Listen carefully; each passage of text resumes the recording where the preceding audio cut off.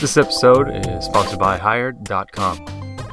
On Hired, software engineers, project managers, data scientists, and designers can get 5+ interview requests in a week, easily. So take it from one of the users who recently got a job and said, I had my first offer on Thursday after going live on Monday, and I ended up getting 8 offers total. I worked with recruiters in the past, but they were really kind of hit and miss. I tried LinkedIn, but found Hired to be the best. I really like knowing the salary up front. Privacy was also a huge seller for me. Now here's the thing, you can hide your profile from your current employer or anyone else you want, maybe on Hired.com, because let's be honest, who really wants their employer to find that you're looking for a job? That's kind of a weird conversation to have with a manager. So, Don, I see that you're looking for a job. Is anything we should know? That's just a conversation that nobody really wants to have. So, Hired.com lets you kind of hide your profile from various different people out there. The other cool thing is each offer has salary and equity up front, and there's the other cool thing. Maybe you're a contract person. Maybe you're a person who enjoys full-time employment. They do both, so be sure to check it out. Finally, if you get a job through Hired.com, they're going to give you a $1,000 thank you bonus, which is totally awesome. Who doesn't love $1,000? But also, if you use our special link here on Fragmented, they're going to double that bonus to $2,000 when you accept the job offer. So $2,000, I'd say it's a pretty good, nice little vacation you can put yourself on. So if you're interested, you can go to hired.com/fragmented. Again, that's hired.com/fragmented. We look forward to seeing you soon. If you want to click the link in the show notes, that'll take you directly to where you need to go. Thanks again, Hired.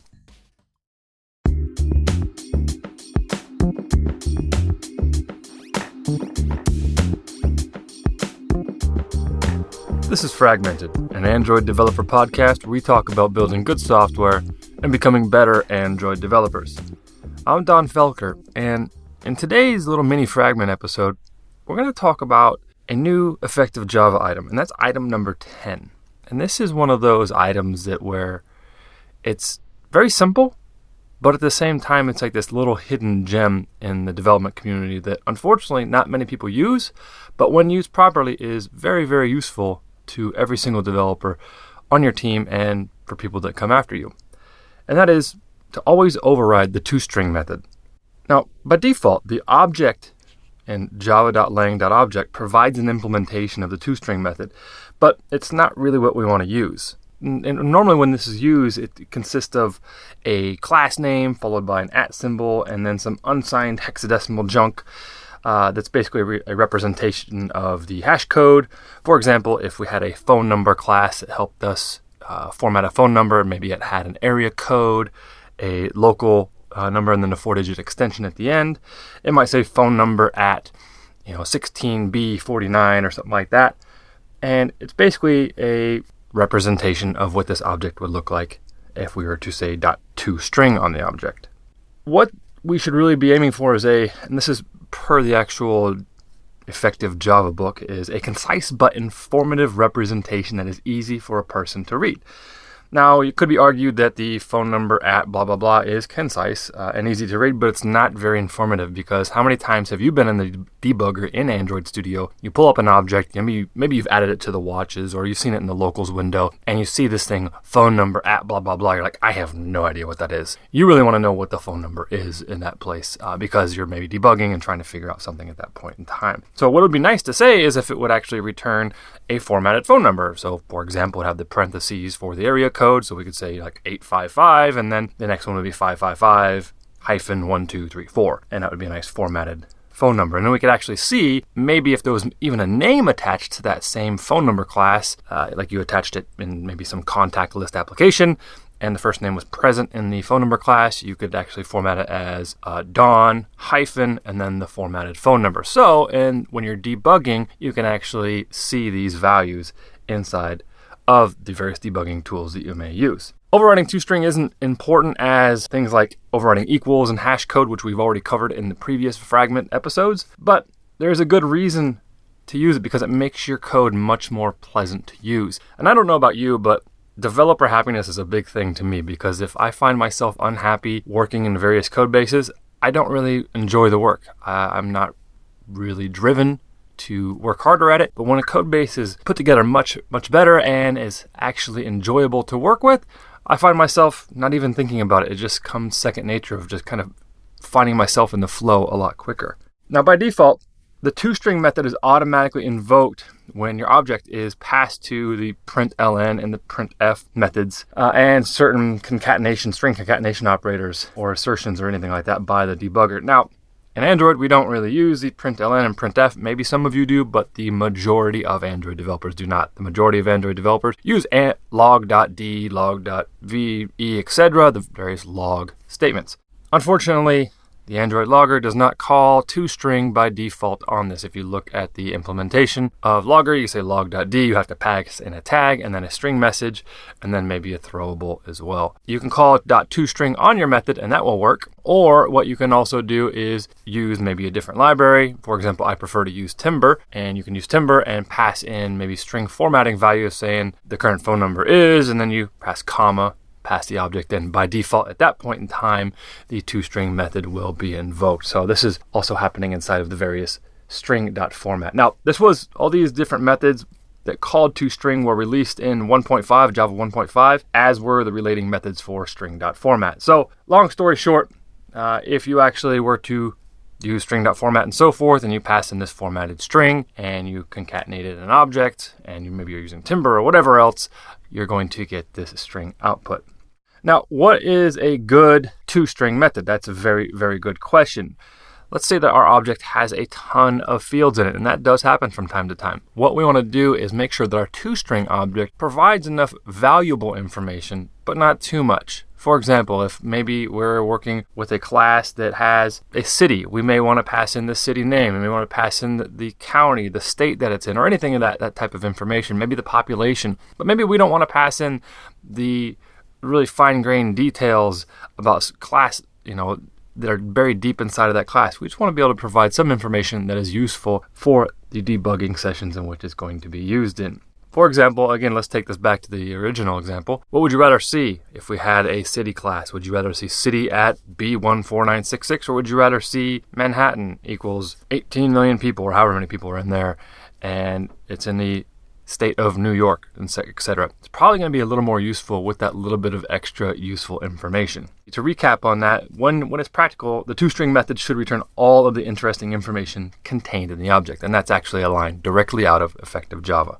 Now, one important decision you'll have to make when implementing toString method is whether or not to specify the format of the return value in your documentation. It's basically saying, look, here's how the string is going to be formatted when it's returned. Let's use the phone number example again.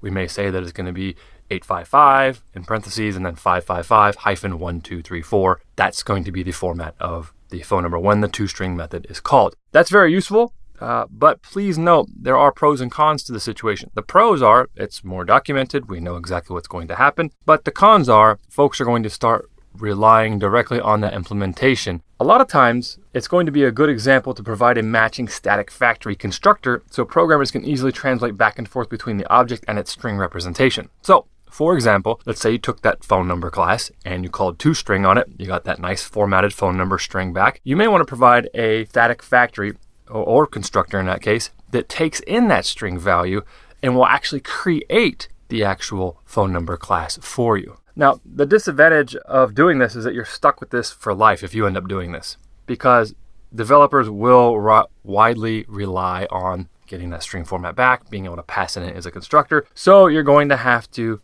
maintain that and worry about deprecation in the future, which can kind of be a big downfall. And anyone who's designed any APIs can say, well, this may have been a good decision at the time, but now we kind of regret it. And there have been various different podcasts that have talked about that situation as well. Now, whether or not you decide to return a format or not, you should clearly document that in the actual comments of the actual code. So that should be in the Java doc formatting. And you're going to basically say, hey, if you're going to return a format, this string maybe returns a representation of a phone number, and it has 14 characters who look like this. And then you're going to pass in and provide what would look like the phone number. And you would say that XXX is perhaps the area code. It's surrounded by parentheses, then it's followed by space, has YYY, which is represented by the local code, and then there's maybe a hyphen or whatever, and then ZZZ, and that's the last 4 digits of the phone number. And these are all going to be decimals. And then, of course, it'll be returned as a string. Now, if you don't decide to return a format, you should still document stating that it just says, hey, it returns a brief representation of this phone number based upon, locale rules based in the United States or whatever, or wherever you're using your two-string method, or however you're using your two-string method. Now, here's the key thing. You may have provided a nice little return value for your two-string value. Now, what you always need to make sure that you do is provide programmatic access to all the information contained in the value returned by two-string. So again, let's take the example of phone number. Let's say we have a first name, and that's Don, and then we have the phone number, and that's 855-555-1234. I should be able to return 4 different accessors for this. I should be able to return the first name accessor, should return Don. I should find an area code accessor, should return 855. I should have an accessor for the local code, which would be 555. And I should have an accessor for the last 4, which would be 1234. In that case, the developers can have access to all the information that is visible inside of the two-string method, and then they can do whatever they might need to do with it. If you do not do this, what will end up happening is developers will start relying on the two-string method, and at that point, they will start parsing the two-string results to start getting the values that they need, and that's definitely something that we don't really want. Now, I hope that helps. Again, this is item 10. We're covering always overriding the two-string method. And this, again, is in the Effective Java book by Joshua Block. So, item 10, always override two-string. Hope that helps. We'll talk to you soon. Show notes for this episode can be found at fragmentedpodcast.com. If you'd like to reach us online, there's 2 ways. First, you can reach us on Twitter at fragmentedcast.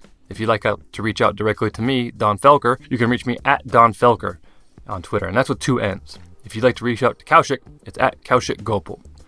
Finally, if you prefer to type us out a little bit more something long form, you can go to fragmentedpodcast.com/contact. You can provide different types of listener requests or just send us a little message and say hi. You can also hop on our Slack channel. Go to the menu inside of our website. If you're on the desktop, it'll be on the left-hand side. If you're on a tablet or phone, it's going to be in the open menu. And you can visit our Slack channel and we can hop on there and conversate together. It would be great to talk to you all. And lastly, don't forget to check out the other great podcasts here on Spec.fm. Other great ones like Design Details, Developer Tea, and a whole bunch more. There's a great bit of information out there. Before we head out, though, there's one thing we would love to do, and that's thank our sponsor, Hired.com. If you're looking for a job, your contract, your full-time, it doesn't matter. They have everything there. Each offer has a salary and equity stated up front. So again, this is totally free for you as users. Now, if you get a job through them, they're going to give you a $1,000 thank you bonus. And if you use our referral link, you're going to get a $2,000 thank you bonus when you accept a job. To get that, you're going to go to hired.com/fragmented. And thanks again, Hired. Best of luck to you if you're looking for a job. Thanks again for listening. We'll see you next time.